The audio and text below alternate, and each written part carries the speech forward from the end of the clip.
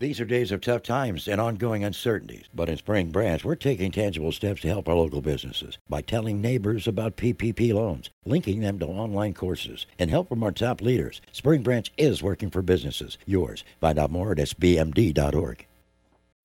When you need mealtime inspiration, it's worth shopping Kroger, where you'll find over 30,000 mouth-watering choices that excite your inner foodie. And no matter what tasty choice you make, you'll enjoy our everyday low prices, plus extra ways to save, like digital coupons worth over $600 each week. You can also save up to $1 off per gallon at the pump with fuel points. More savings and more inspiring flavors make shopping Kroger worth it every time. Kroger, fresh for everyone. Fuel restrictions apply. In Spring Branch, we speak more than 145 different languages, and that diversity translates into a thriving economy. Our district's a melting pot. It's a great place to find the staff you need. Spring Branch is working for business. Yours. Find out more at sbmd.org. Hi, and welcome to Looped In. This is the Houston Chronicle podcast all about real estate. The dirt, the deals, the people, the places, it's all here. I'm Rebecca Schutz, housing reporter at the Houston Chronicle. And I'm Marissa Leck, real estate reporter at Houston Chronicle. And today we have a very special guest, Emily Foxhall. Emily is the Houston Chronicle's environment reporter, and I can't say how many times I've read one of your stories and gone, that would be a great episode of Looped In, because I think real estate and the environment are so intertwined. But recently, Emily has had some personal news that made us realize we needed to have her on before she would become much harder to book. She's accepted a job covering energy for the nonprofit newsroom, the Texas Tribune.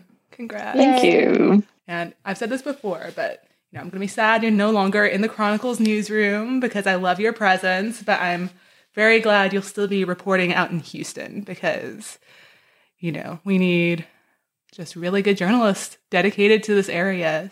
Congratulations. And we wanted you to come on to talk about some of our favorite stories. But first, do you want to just talk a little bit about yourself and how you came to cover the environment and now energy? Sure. I just hit my 7-year mark at the Chronicle, which is pretty crazy to me. Yeah.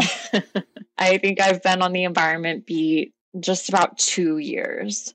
So I first covered Fort Bend County, which I didn't know a whole lot about, but quickly learned was a very fast-growing and very diverse community. And then I had a job called Texas Storyteller, where I roamed around this state. Yeah, the coolest name for a beat. It was a dream beat. I grew up in Houston, and I was like, I understand Houston. And then you realize once you start delving into water quality and air quality, how much you have to learn. So it's really been an honor, which sounds kind of cheesy, but I've really loved being able to write these stories for this place that I'm from. Yeah, and I feel like there's so many aspects to environment, but one thing is just like there's a lot of communities who have been complaining about health concerns of their environment for a long time, and it's been hard for them to be heard. So sort of like learning about that, learning how to report on that, I guess the story that comes to mind is the creosote story, where people were saying that they all knew someone with cancer. And I feel like if I were new to the beat, I would be thinking, like, how do I take all these anecdotes, basically find out how to write about it, like how to approach it and how to bring attention to things. One of the big stories that you reported on extensively in the past year or two has been what was happening in the Fifth Ward around the Union Pacific rail property and the creosote treatment of these rail ties. You had mentioned that the residue on the side of a telephone pole is like the creosote treatment. Where is this community? Why were they using this substance at the time anyways for this? So Fifth Ward is a historically Black community near downtown Houston. And it's well known among people here. It has a lot of cultural history. This site is kind of in the middle of the community. Like there's homes across the street from the rail yard. Union Pacific was treating rail ties there for decades, starting in the early 1900s. So people have stories of like their grandparents remembering the treatment going on. If you go there now, it's just an empty paved over parking lot, but there's people who still have stories about when it was operating. And the purpose of using this creosote, they would put the rail ties into these cylinders and highly pressurize them to get the water out of the wood and then to like pump this creosote in. And it's a wood preservative. It just helps the wood last longer so it doesn't decay, and it just makes everything a little bit safer for the rail operations, and helps the wood last longer. But creosote's considered a likely carcinogen by the EPA, and it's just like generally pretty nasty stuff. People at the time just didn't know that, but there are stories people have told me about running around the rail yard as kids, and a lot of families just didn't have a whole lot of extra income. So one person was telling me how when their dogs would get like mangy, they would just dunk the dog into the creosote because it would kill, it killed things. There was one year when some of the like waste seems to have caught on fire, so there's kind of like these points in people's collective memory of like knowing that this is a dangerous substance.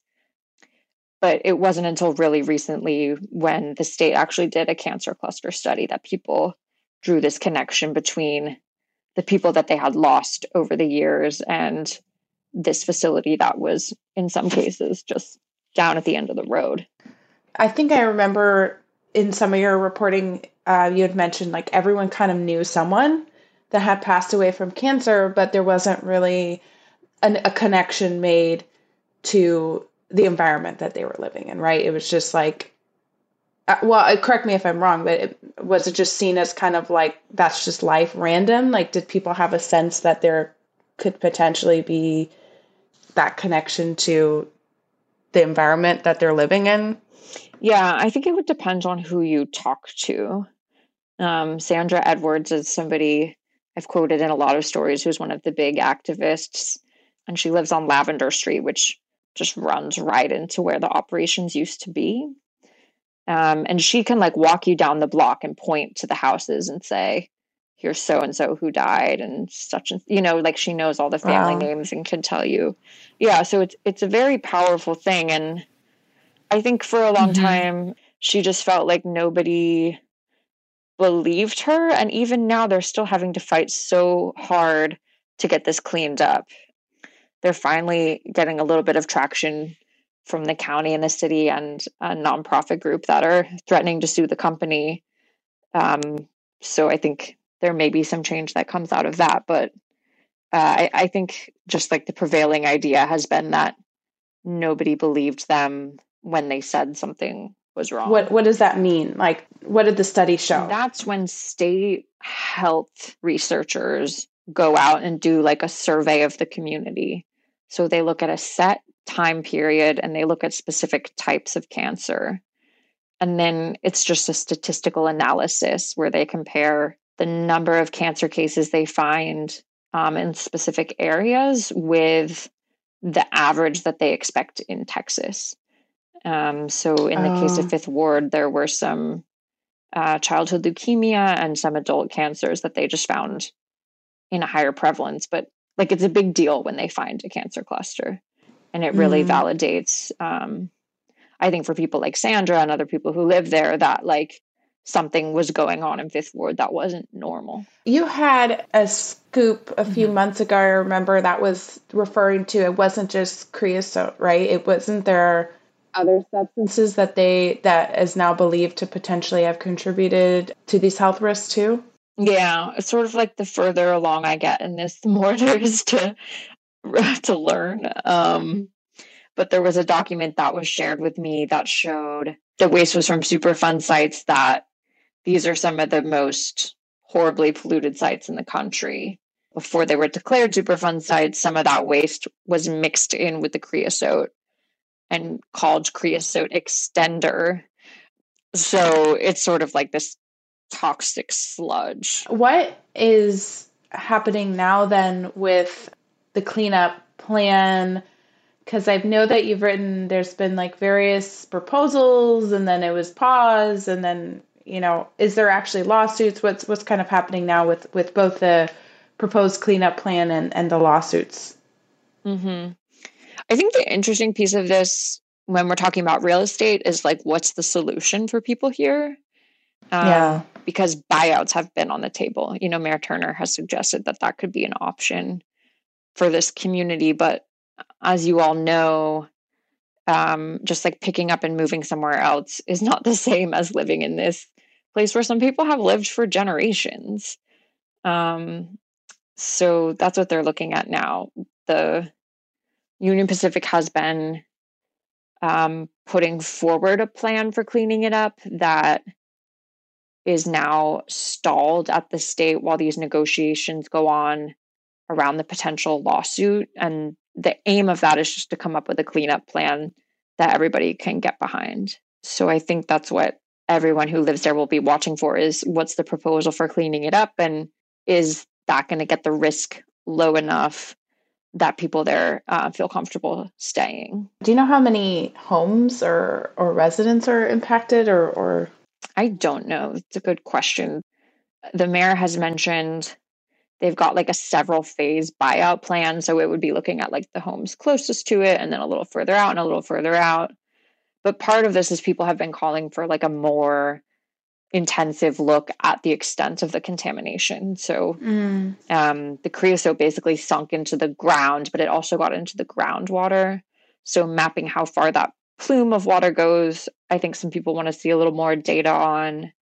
And now that we know there could be all these other chemicals that were spilled, it could be that they go back and test for different substances than they have in the past. I don't know if anyone's done research into how this has affected the home values and the property values. And as we've discussed on this podcast before, homeownership is a really important way that people establish generational wealth. And, if their home value is destroyed, then that, really impacts their ability to create that wealth, pass that on to their family members. So I don't know if you've looked at how it has affected values, or if you've talked to anyone about that. Yeah, I would love for you guys to analyze it for me. Should.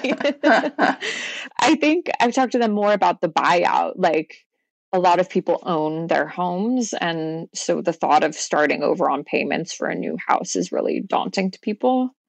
And I think that will continue to be a part of the conversation.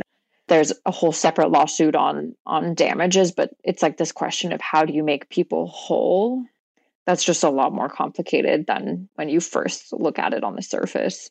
I went and met with Sandra and some other activists in her home, which is still damaged from Harvey. She hasn't been able to fix it up. And they were talking about, like, if this happened in River Oaks, it would have been fixed by now, So there's still this sense of racism is at play and how they're being treated today in terms of, just the lack of urgency in getting it cleaned up as they perceive it.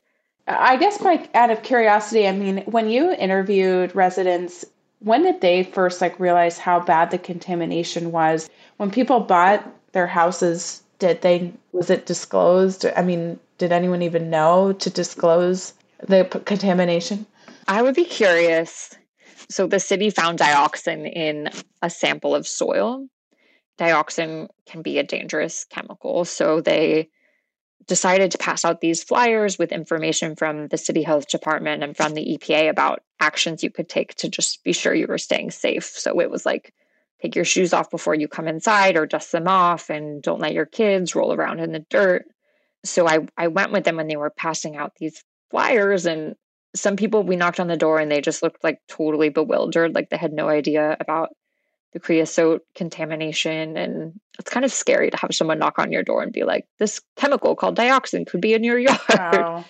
This one guy I think he was in his 70s and he'd lived there for a while. And so he sort of had this attitude of like, whatever, I'm already contaminated if I'm contaminated, But he also had some anger about these new townhomes that had been built down the street.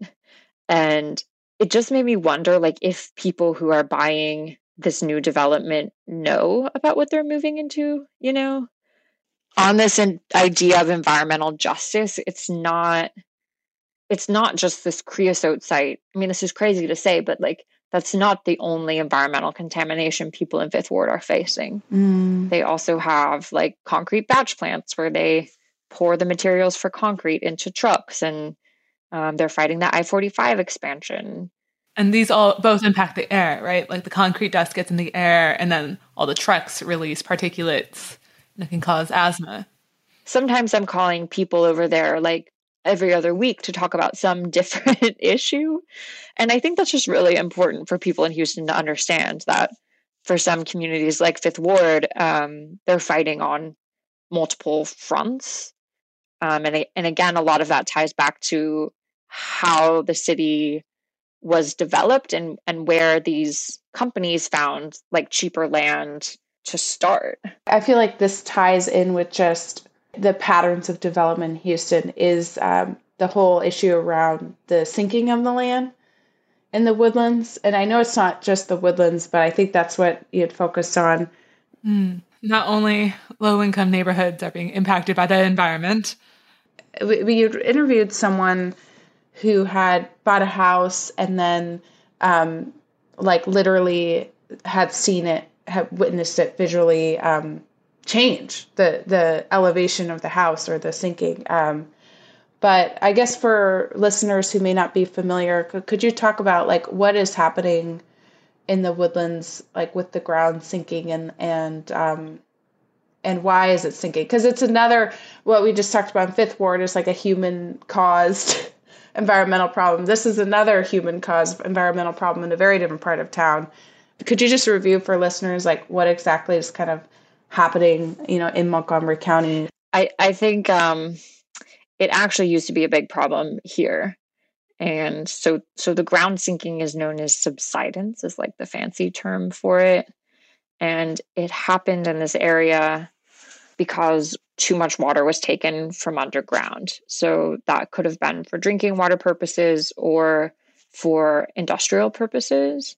And there's this one community that famously, like, literally sunk into the bay. Oh, was that in Galveston? Not in Galveston, but along Galveston Bay. You can find these pictures where it's just like the whole subdivision sunk into the water. Oh my God. So Harris County, Galveston and Harris County realized that was a problem and formed a subsidence district. And they came up with this whole plan for how to slowly transition the area over years to using more surface water. So now in the city of Houston, as we've been thinking about and talking about since we had this boil water notice, but a lot of our water is what's called surface water. So it comes from lakes like Lake Livingston or Lake Conroe. And that has helped slow subsidence significantly in Harris County and in Galveston. But that was like a very intentional, very long-term planning effort that's still underway. It's still underway. Yeah, Houston's still working on developing more drinking water resources. So in Montgomery County, when, you've seen more and more people moving there, there's been more and more demand for water. And for a long time, they were getting all of their water from underground, but they also have a subsidence district. And I don't want to lose people with how wonky this is, but basically it's like this separate government entity that's in charge of overseeing like the water resources for Montgomery County. So I'm going to tell a long story very quickly, which is that a group that was in that district decided to do what Harris County did, which is invest money or find a way to finance building a giant water treatment plant, which is now up on Lake Conroe, and start treating surface water so that increasingly people in the county aren't pulling water from underground. And they also had a long-term transition plan. But in a twist, there was a big shift in who was elected to those positions. And there was a lot of like background politics in this. If you really want to delve into it more, you should go read the stories. But basically a new board took over and they have changed gears on how much water they think is okay to use from underground.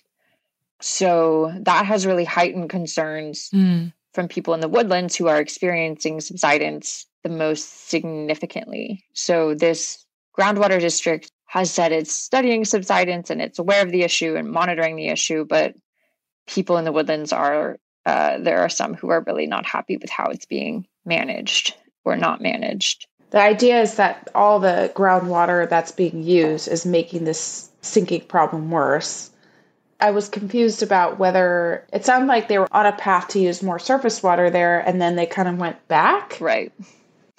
I don't know how much y'all want to get into this, but I can explain it.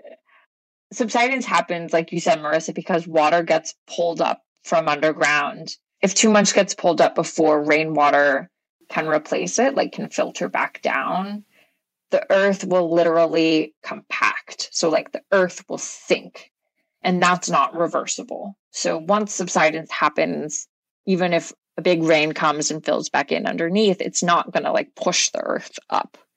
So that's one thing to keep in mind, that like once it subsides, that has happened. You'd have to like pile dirt on top of your property to fix that. The politics behind it, there is a big water utility up there in Montgomery County, and one of the people who runs it became very interested in this election and in how the people on the subsidence board were making the switch over to surface water.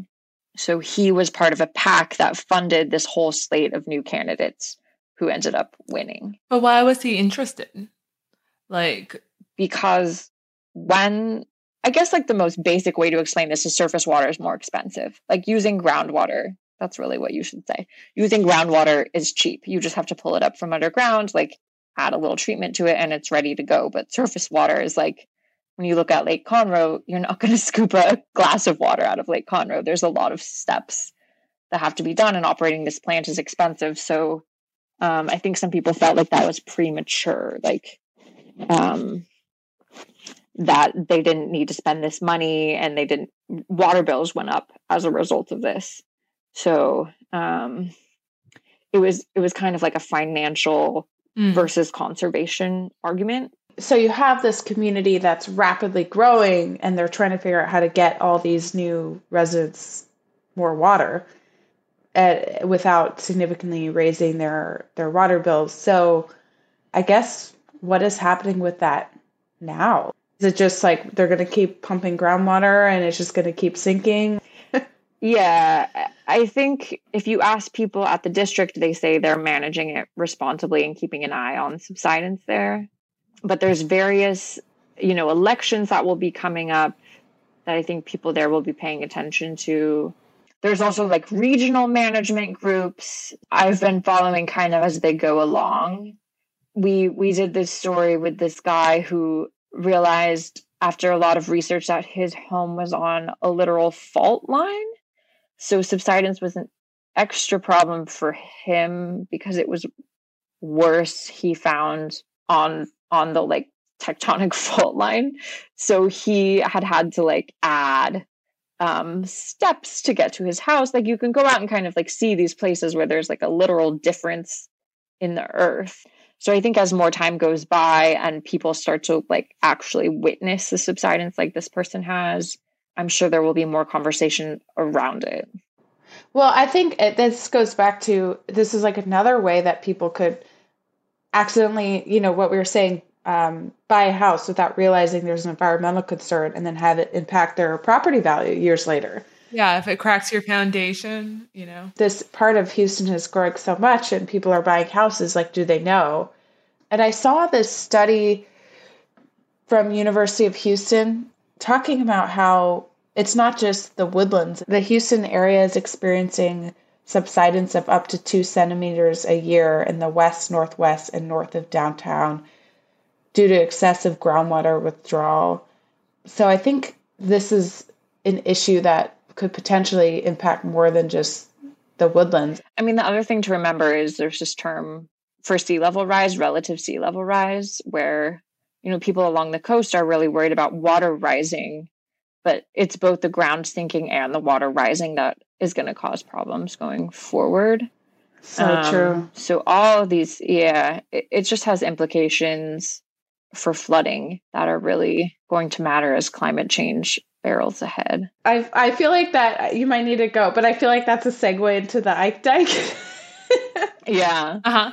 Just real quickly, what's going on with Ike Dike, and when will we actually start to see the plan take shape? Yeah, I think one of the other things I've learned, my understanding of environmental justice has really impacted me as a reporter. And what you said, like buying a house where you don't know the ground is sinking, like there's so many things about the world around us that I think it's our job as reporters to try to convey because it has such vast implications. But flooding is, I was here to cover Hurricane Harvey, and I've covered several other storms, but you just realize after witnessing people lose so much how vulnerable we are as a community. And so the Ike Dike is a project I've looked a lot at, and this proposal to build giant stormwater tunnels under the city is also one I've looked a lot at. And there are these two big, they call it gray infrastructure, just like very traditional engineering, solid engineering projects that the Army Corps of Engineers is looking at to help alleviate, the Ike Dike would alleviate storm surge flooding. So like when a literal wall of water gets pushed up with a hurricane, and the tunnels would help with really heavy and intense rainfall. But both of these are like, the Ike Dike, I think, is up to 31 billion, 32 billion. And the tunnels are similarly expensive. So they're huge projects that somebody has to pay for, and they would take many, many, many years. So I've just been following those pretty closely because it's like, on the one hand, this community is so vulnerable. On the other hand, you can never really beat Mother Nature forever. So I think it's sort of like this existential question facing the city is, what do we want to pay for what level of risk and what level of harm to our environment? So that's another big one to follow. Yeah. I wanted to do a lightning round. Okay. Not looking for full-blown stories, just like a sentence or a word. Okay. So, lightning round. I feel like you've gone so many crazy places. What's the craziest place you found yourself while reporting? I once was on an airboat with some people whose property had flooded in Chambers County, and they were trying to save their zebra after a flood. What's your favorite memory at the Chronicle? Oh, gosh. I've just been telling people this isn't a memory, but I've just felt like people I work with are like my family. And that's a really special way to feel about your coworkers when you're leaving a place. Coffee or tea? Tea, definitely tea. Me too. Okay, favorite Houston restaurant? Pepper Twins I had last night. It's been very stressful leaving a job, so Pepper Twins is like my comfort food. Well, thanks so much for joining us. We're going to miss you so much. Yeah. I'm going to miss you guys. Thanks for doing it. Emily, could you share with listeners how they could still get in touch with you wherever you are? Yes. You can find me on Twitter. My handle is @EM, like M, Foxhall. And I think my DMs are open, so you can always reach me there. And thank you, listeners. If you ever want to send an idea for a podcast or just say hi, you can reach out on Facebook or Twitter. I'm at RA Shoots. That's RASCHUETZ. And I'm at Marissa Lex 7. And on our show notes, if you go to HoustonChronicle.com/loopedin, we'll have our links to some of our favorite Emily stories. Thanks to our print editors, Gabby Banks and Rob Gavin. Scott Kingsley is our producer. Thanks to Farrell Gibbs and his band, All the Kimonos, for the theme music. Until next time.